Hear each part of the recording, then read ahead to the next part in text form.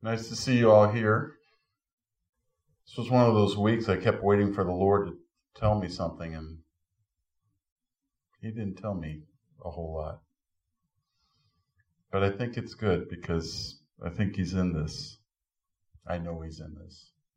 I've been the last 2 weeks talking about power and authority, and I'm going to continue that. But just to review a little bit, that natural man, understands what power is. He knows what power is. And he takes power and he fights with power. Just as Goliath thought he had a lot of power when he faced down David. David came to him in power, but behind his power, he came in the name of the Lord of hosts. That is authority. Authority trumps power. No political statement there. That's terrible. And Jesus in Matthew 28 said, "Given to me is all authority in heaven and earth." He has all authority, and He has transferred that authority to us. We have power, but we have the authority behind it in His name. And we have to remember that. And that was the main crux of the first section I talked about. Last week I discussed God's power to keep us. He uses His power to keep us in His arms. He uses His power to keep us in His presence. He has made a covenant with us, and He will not break His covenant with us. Man usually thinks of keeping something until it's inconvenient to keep it. But God says, "I will never leave you or forsake you, though your mother and father forsake you. I will always keep you." And I talked about the relationship between Saul and Jonathan and David as they were going through, and David honored Saul by keeping his covenant because he was his keeper. He was his armor bearer. And though Saul tried to kill David, even when he had the opportunity to take Saul's life, would not do it because it would dishonor the Lord and dishonor Saul to do that. So the whole thing of last week was that the Lord has the power to keep you. And He will always do that. And in Isaiah 26:3 it says about God will keep him in perfect peace, those whose mind is stayed on you, because he trusts in you. God will keep you in peace when your mind is stayed on Him and you trust in Him. And that's where a little bit of where I want to go today. Because trusting in, you're in church and you say, "Oh, we all trust in God." But when you get out into the world and you watch people moving around and doing what they do in their lives and such, you see that trust is conditional. That trust is conditional on circumstances to us. To God, it is not based on circumstances. It is based on His Word. And He is faithful, and He will always, always honor His Word. Quickly use Terry as an object. God says, "I am Jehovah. I am your healer." Well, then why, Terry, go to a doctor and get healed? Could not God be in that? Sure, we trust God. We don't know how He's going to do things. We don't know how He's going to work things out. But that didn't change Terry's trust in the Lord and what the Lord was going to do for him. I told some of you a couple weeks ago, I went for my every 5-year physical. You must do it better than that.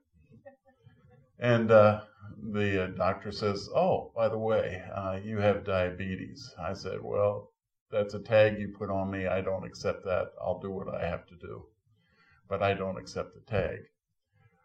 I understand what the doctor says, but I trust in the Lord to take care of me. He gives me wisdom on what to do." So he is able to keep you. He has the power to keep you. He has the authority to keep you. But throughout the Bible, it talks about, coming into today's message, as there is power that we can receive from the Lord as a gift of grace if we want to receive it. And that is the baptism of the Holy Spirit. Jesus said, when the Spirit comes upon you, you will receive power. You get into talking this direction and you get into denominational feelings and discussions and such. And I'm not going to go there. I'm not going to discuss speaking in tongues today, though I believe in it 120%.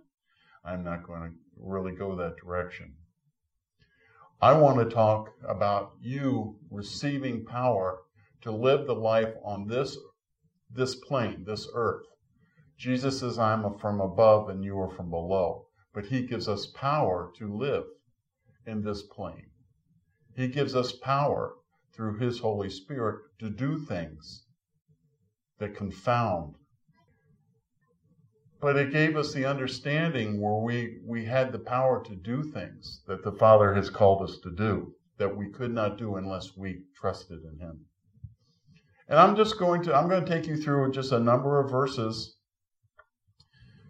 and I'll discuss briefly over them and let you see that there is a pattern in what God's heart is for you. And we're going to start in Joel chapter 2. And you all know these verses because you've heard them 1,000 times probably. Joel chapter 2, verse 28 to 32. "And afterward, I will pour out my Spirit on all people. Your sons and daughters will prophesy. Your old men will dream dreams, and young men will see visions. Even my servants, both men and women, I will pour out my Spirit on those in those days. I will show wonders in the heavens and on the earth, blood and fire and billows of smoke. The sun will be turned to dark and the moon to blood before the coming of the great and dreadful day of the Lord. And everyone who calls on the name of the Lord will be saved. For on Mount Zion and in Jerusalem there will be deliverance, and as the Lord has said, among the survivors who the Lord calls." A lot of times we race over verses and go, "Yeah, I've heard that one before." But there's some things in there as I was reading over them that caught my eye and started me to think about some things. Some people think this is an end-time prophecy, but if you remember, Peter used these verses when he spoke after the falling of the Holy Spirit on the Pentecost. And the verse that really caught my eye in here is verse 32. It says, "And everyone who calls on the name of the Lord will be saved." Everyone who calls on the name of the Lord will be saved. That is every Christian, every non-Christian, every Muslim, every Hindu, every saint, every sinner, every homosexual, every thief, every murderer. If you call on the name of the Lord, you will be saved. Some people find that offensive because they're ready to judge. They're ready to make pronouncement over people. But if you remember the three things we talked about over and over again that we tend to sometimes forget, is that one of them is the finished work of the cross. At the cross, it was completed. Sin was defeated. Are you going to sin from time to time? Yes, you are. But that sin has been defeated. You have victory over that.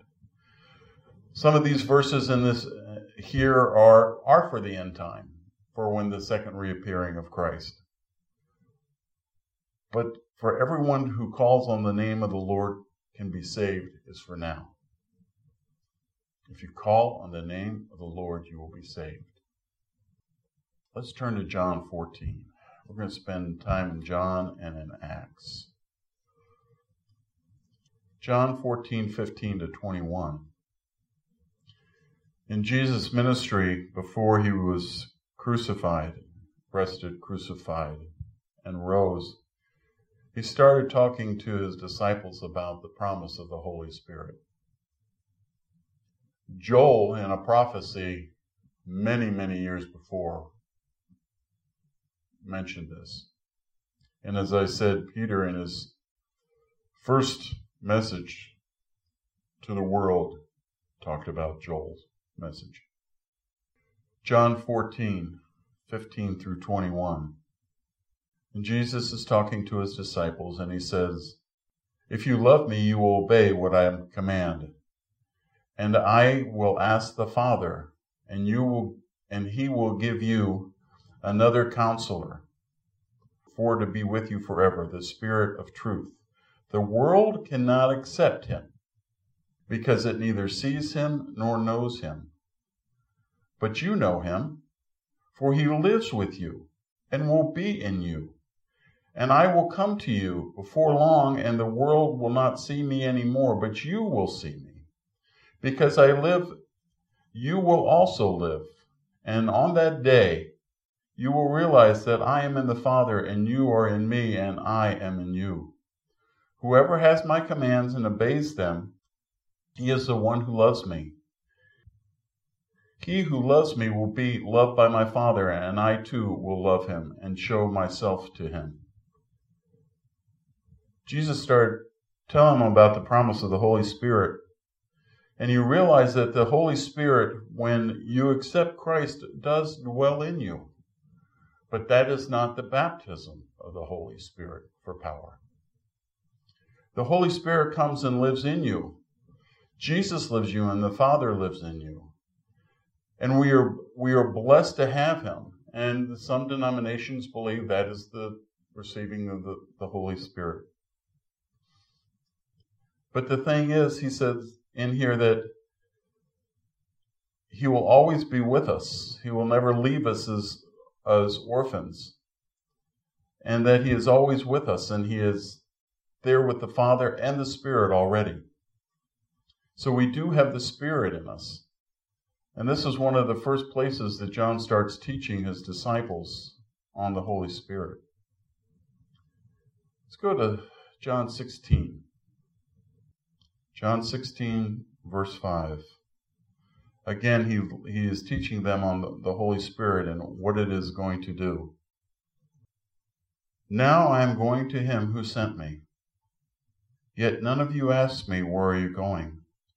Because I have said these things, you are filled with grief. But I tell you the truth. It is for your good that I am going away. Unless I go away, the Counselor will not come to you. But if I go, I will send him to you. When he comes, he will convict the world of guilt in regard to sin and righteousness and judgment. In regard to sin, because man does not believe in me. In regard to righteousness, because I am going to the Father, where you can see me no longer. And in regard to judgment, because the prince of this world now stands condemned. I have much more to say to you, more than you can hear, or that you can now bear. But when he, the Spirit of truth, comes, he will guide you in all truth. I am not speaking on my own. He will not speak on his own. He will speak only what he hears. And he will tell you what is yet to come. He will bring glory to me by taking from what is mine and making it known to you. And all that belongs to my Father is mine. That is why I said the Spirit will take from what is mine and make it known to you. In a little while you will see me no more, and then after a little while you will see me. The Holy Spirit cannot come unless Jesus goes away. The Holy Spirit resides in the people, and we'll come to verses later on where Jesus breathes on the disciples and says, receive the Holy Spirit. But that is totally different than the baptism of the Holy Spirit. And what Jesus again is saying, that he will be a counselor. He will give you all truth. He will give you wisdom and knowledge and understanding if you would listen to him. He will give you the power to hear what the Father says in heaven. Because Jesus says, everything the Father has is mine, and I give you everything that I have. You lack nothing because of the grace of God. You lack totally nothing unless you step out of that. You can choose to step out of that. You can see circumstances and step out of God's provision if you wish. God will not grab you by the arm and pull you back. Circumstances may push you back, but God is always faithful to be there. The Holy Spirit will be judging righteousness and sin. But if you accept Jesus, your sins are forgiven. Let's move on to John 20. We're getting closer to the crucifixion. This is after he has risen. John 20, 19, 20 to 23. It's funny, I was reading commentaries on these, and these verses, disciples are in their upper room, afraid of the Jews coming to arrest them, to crucify them, to do what they did to Jesus. And it even says the doors are locked for fear of the Jews. But in one of the commentaries, it said Jesus snuck in through one of the doors. I went, excuse me? You're a biblical scholar? But it's amazing. So, again, read a lot of commentaries. Don't take somebody's one opinion on this. Let me read these verses to you, 19 to 23. On the evening of the first day of the week, when the disciples were together with the doors locked for fear of the Jews, Jesus came and stood among them and said, "Peace be with you." After he had said this, he showed them his hands and side, and the disciples were overjoyed when they saw the Lord. Again, Jesus said, "Peace be with you. As the Father has sent me, I am sending you." And with that, he breathed on them and said, "Receive the Holy Spirit. If you forgive anyone his sins, they are forgiven. And if you do not forgive them, they are not forgiven." I spent a lot of time reading commentaries on this.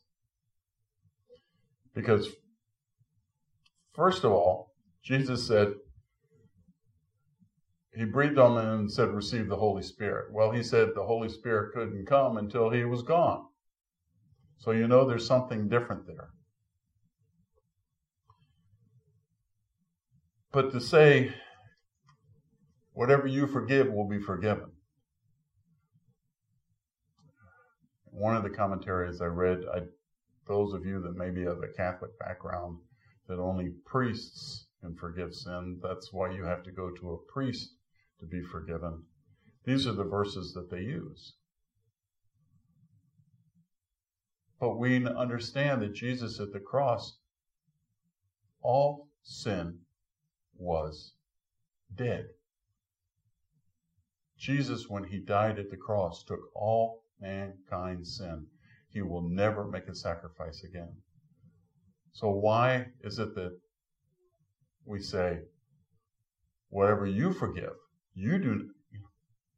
Honestly, if you believe you have the power to forgive sin and can move heaven because of your decision, you need to read your scriptures over and over again till you get it right. But a lot of people take that as we are given the power. We are given the power to forgive sin, to bind and loose. What it's really saying there is when Jesus said, and breathed the Holy Spirit on him, which is a picture of God breathing the Holy Spirit into Adam the first time, when he put his nature into Adam, when he put his being into Adam. Jesus saying, I am starting to restore what Adam lost.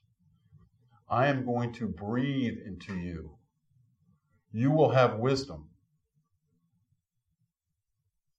You will be able to see what is forgiven and what is not forgiven. You will have wisdom of the Holy Spirit. It is not you doing the forgiving. It is not you doing the binding and loosing. It has been done in heaven, and you will see that it has been done. And if you don't agree with that, you can see my attorney. He's available for consultation. But that makes so much more sense than saying this group of men have the right to forgive your sins. They don't. They've already been forgiven at the cross. It's already been forgiven at the cross. But once more, Jesus is leading them back to where originally we were supposed to be. We are supposed to live in the garden as Adam and be close to God and Jesus breathed on them. I don't know if this is a good way to put it, but I'll put it this way. It's almost like a down payment on what's coming. I'm going to start filling you back up with all the glory that Adam had in the garden with my Father and knew his presence. Let's move to Acts. The Acts of the Apostle. Acts 1. Jesus is still with the disciples at this point. But he gives them a command in chapter 1 and just verses 4 and 5. It says, on one occasion while he was eating with them, he gave them this command. Do not leave Jerusalem, but wait for the gift my Father promised, which you have heard me speak about. For John baptized with water, and in a few days you will be baptized with the Holy Spirit. Brings up a number of things. If you realize in Jesus' ministry, he never baptized anyone. John baptized people, the disciples probably baptized people. Jesus never baptized anyone because he was going to baptize them with fire and the Holy Ghost. He told them to wait in Jerusalem. Don't understand all the significance there other than what we can pull out of older scripture. Until the Holy Spirit comes. And the gift, what do we know about a gift? What? Absolutely right. Something somebody gave to you. You didn't earn it. You probably didn't deserve it. But they gave it to you anyhow. Right? So he is giving the gift of the Holy Spirit. It is grace that he gave the Holy Spirit. He also says tarry and wait for it. Well, I don't know about your experiences, those of you who have been baptized in the Holy Spirit, but I've heard all kinds of stories of people trying to receive the baptism of the Holy Spirit. Used to have tarrying times where you would go and you would kneel at the altar, and it may be days, and you would just wait, because that's what the disciples did. They had to wait. And until God moved. If I wait another hour, God's going to move. No, I don't think you're going to move God that way. It is a gift. And the way you receive a gift is you receive it. You say thank you. You take it on faith. because he is faithful and all his promises are yes and amen. And if he has promised it, you will get it.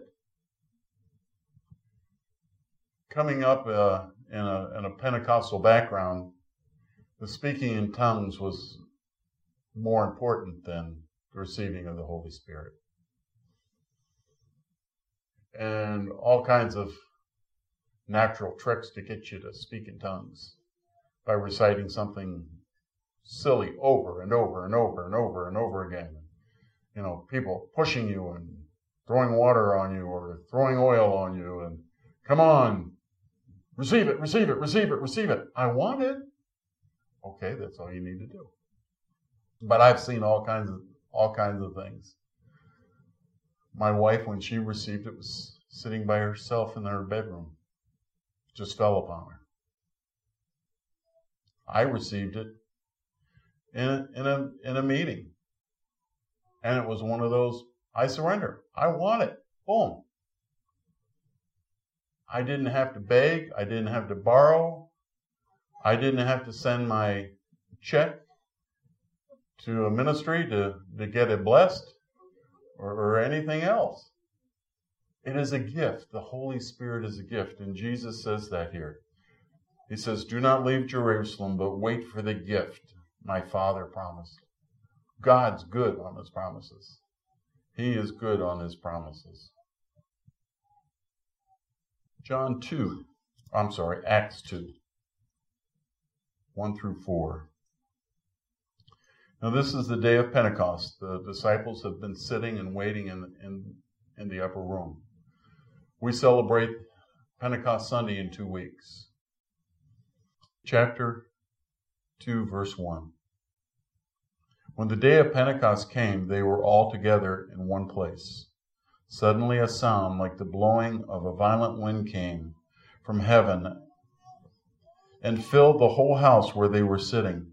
They saw what seemed to be tongues of fire that separated and came upon each of them. All of them were filled with the Holy Spirit and began to speak in other tongues as the Spirit enabled them. This was the first outpouring of the baptism of the Holy Spirit for power. It doesn't have to replicate. It doesn't have to happen this way for you to receive the baptism of the Holy Spirit. You do not need to see fire come down on somebody's head. You do not need to hear the roaring wind. It is a gift from the Father. And they sat and waited for the gift.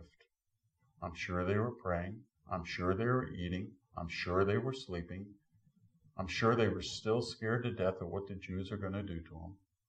Were they going to arrest them and throw them in prison? But they waited because Jesus said, wait till you receive this, and it will be power for you.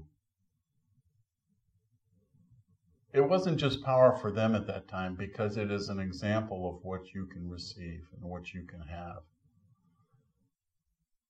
But don't look for it in a familiar way. Accept that his promise is good. The Father is good on his promise, and you will receive it. Go to Acts 4. Now I included this because this is a apostolic prayer, and Peter and John were out, and they had been arrested, and they came back after being arrested and told not to preach in the name of Jesus, and they said, well, that's not going to happen. We're going to pray in the name of Jesus. That was obviously the boldness of the Holy Spirit upon them.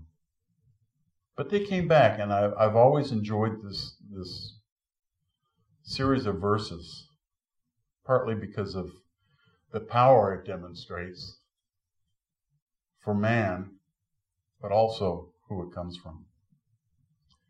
Verse 29, and this is in the midst of their prayer. He says, now, Lord, consider their threats and enable your servants to speak your word with great boldness. Stretch out your hand to heal and perform miraculous signs and wonders through the name of your holy servant Jesus. And after they prayed, the place where they were meeting was shaken, And they were all filled with the Holy Spirit and spoke the word of God boldly. You notice they didn't have to be in the upper room. They didn't have to do it in the same format. It came totally different. They asked the Father to display his power, to give them the power. They said, when we reach out, we will be the hand. Reach out your hand. I will be your hand. We will heal. We will proclaim the word boldly in the name of your servant Jesus.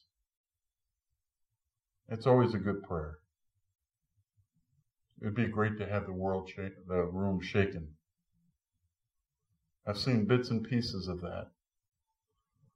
But that's not always going to happen. Again, his promise is good. You will receive his promise. The last verse I want to talk about is Acts 8, 14 to 17. Just another example of the Holy Spirit coming and falling upon them. And this was during a time when they were out just going through the streets and preaching. And it says, when the apostles in Jerusalem heard that Samaria had accepted the word of God, they sent Peter and John to them. When they arrived, they prayed for them, that they might receive the Holy Spirit. Because the Holy Spirit had not yet come upon any of them, they had simply been baptized into the name of the Lord Jesus. Then Peter and John placed their hands on them, and they received the Holy Spirit. I'm really trying to make the point that when you are saved, you do have the Holy Spirit in you. But there is a power that you can receive by accepting a gift that God has promised you beyond that. It scares some people because there is great power in this. People can usually do three things with power. They can take it and abuse it. They can speak boldly in circumstances where they're among people that will believe them. But when it comes down, when the rubber hits the road, when there's not enough money, when there's a diagnosis of illness, when life doesn't seem to be going the way you want it to go, instead of living in that power, they step outside. Those are the people that frustrate me. I'll be honest with you. It drives me nuts. Didn't God promise to take care of you? Didn't he say, I will always be with you? Yes. Well, what part of that don't you believe? I'm not condemning anyone. But that is the way we are. We are so used to going to ourselves instead of resting and being in the presence of the Father and letting him take care of us. We look at circumstances. Circumstances do not dictate what God is doing. There are things that will happen in our lives that are sad and tragic, but that does not dictate the way my Father sees me, the way he loves me, the way he deals with me, the way he's forgiven my sin.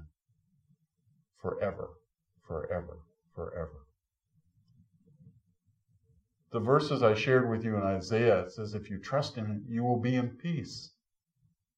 It's a marvelous place to be in peace every day. It doesn't matter what happens. Even when you get up in the morning and get ready to go to church and your car has a flat tire. Oh, those things happen, but I'm still here.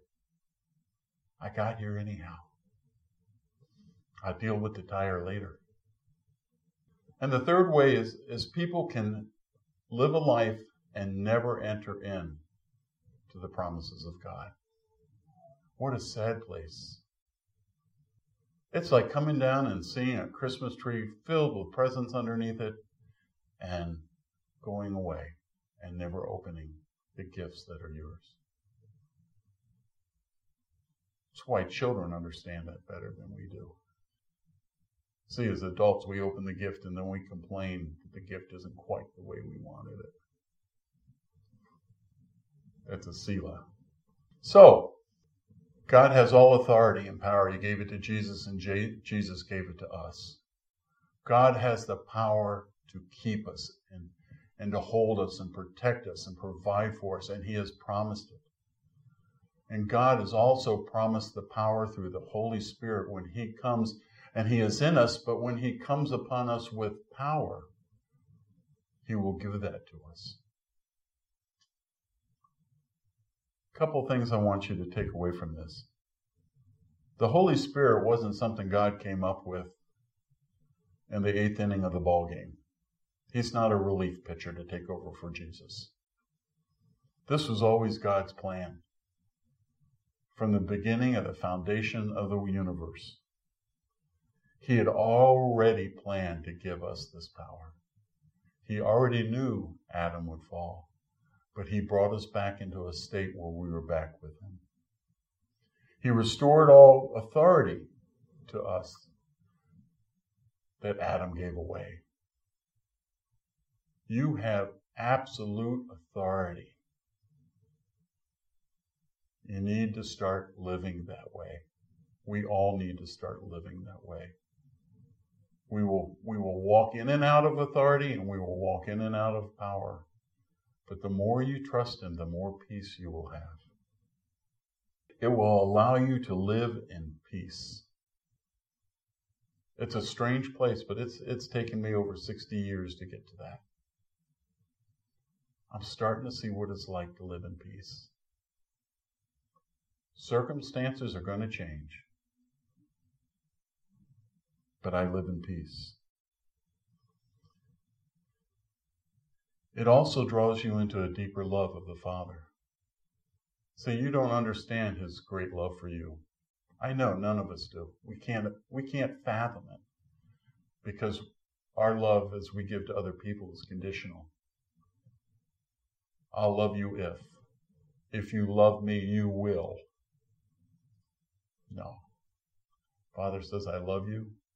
I know you're going to sin. I've already forgiven those sins. You dwell with me in the heavenly realms. You are mine. And the last thing is His power that He gives you the ability to overcome sin in your life. See, grace, everything that God gives us is by grace, and it is through His love. Some people think if we have too much grace, we'll sin. That's so backwards. Too much grace, we know the love of the Father, and we have power not to sin. And then when we do, we have someone we can go to that has already taken care of it, and everything is fine. You have power. Live in that power. Live and let the Holy Spirit talk to you and be in you and grow in you. And you will be amazed on how things come out in your life and how things turn around. We want to take communion now. And we want to take communion again as a celebration of what the Father has done and promised to us.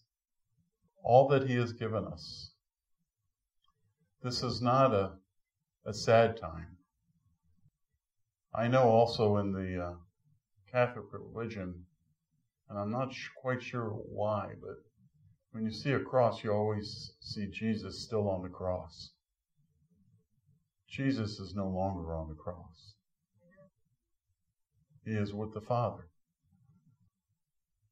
Flying home Friday, I had a circumstance where I had a priest sitting in front of me in the plane. Seemed like a really nice guy. And he was getting ready, and one of the flight attendants saw him and says, "Oh, Father, would you come and bless this necklace?" And he kind of looked at her. It wasn't a cross. She said, "Just bless this necklace." He kind of looked at me, and I said, "Okay." And he says, "Well, would you take it off first?" The man had wisdom because he wasn't going to touch the woman. And she took it off, and he took it, and he blessed it, and she was thrilled to death. I thought, I could have blessed her just as easily. Anybody that has a belief in God could have blessed her. We don't look to men. We look to the Father who's always good, who loves us beyond our belief. So that's why we celebrate. We don't celebrate the cruelty of the world. We celebrate the power of our God, who overcame the cruelty of the world to bring us back to Him and put us in the garden where we could eat at the tree of life. So Jesus took the bread with His disciples and He said, "Do this in remembrance of me." This is His sacrifice for you. It is not a sad sacrifice. It is a joyous sacrifice. All that you have received is because of His sacrifice and not one thing you have done. And He says, remember me when you take and eat. Eat.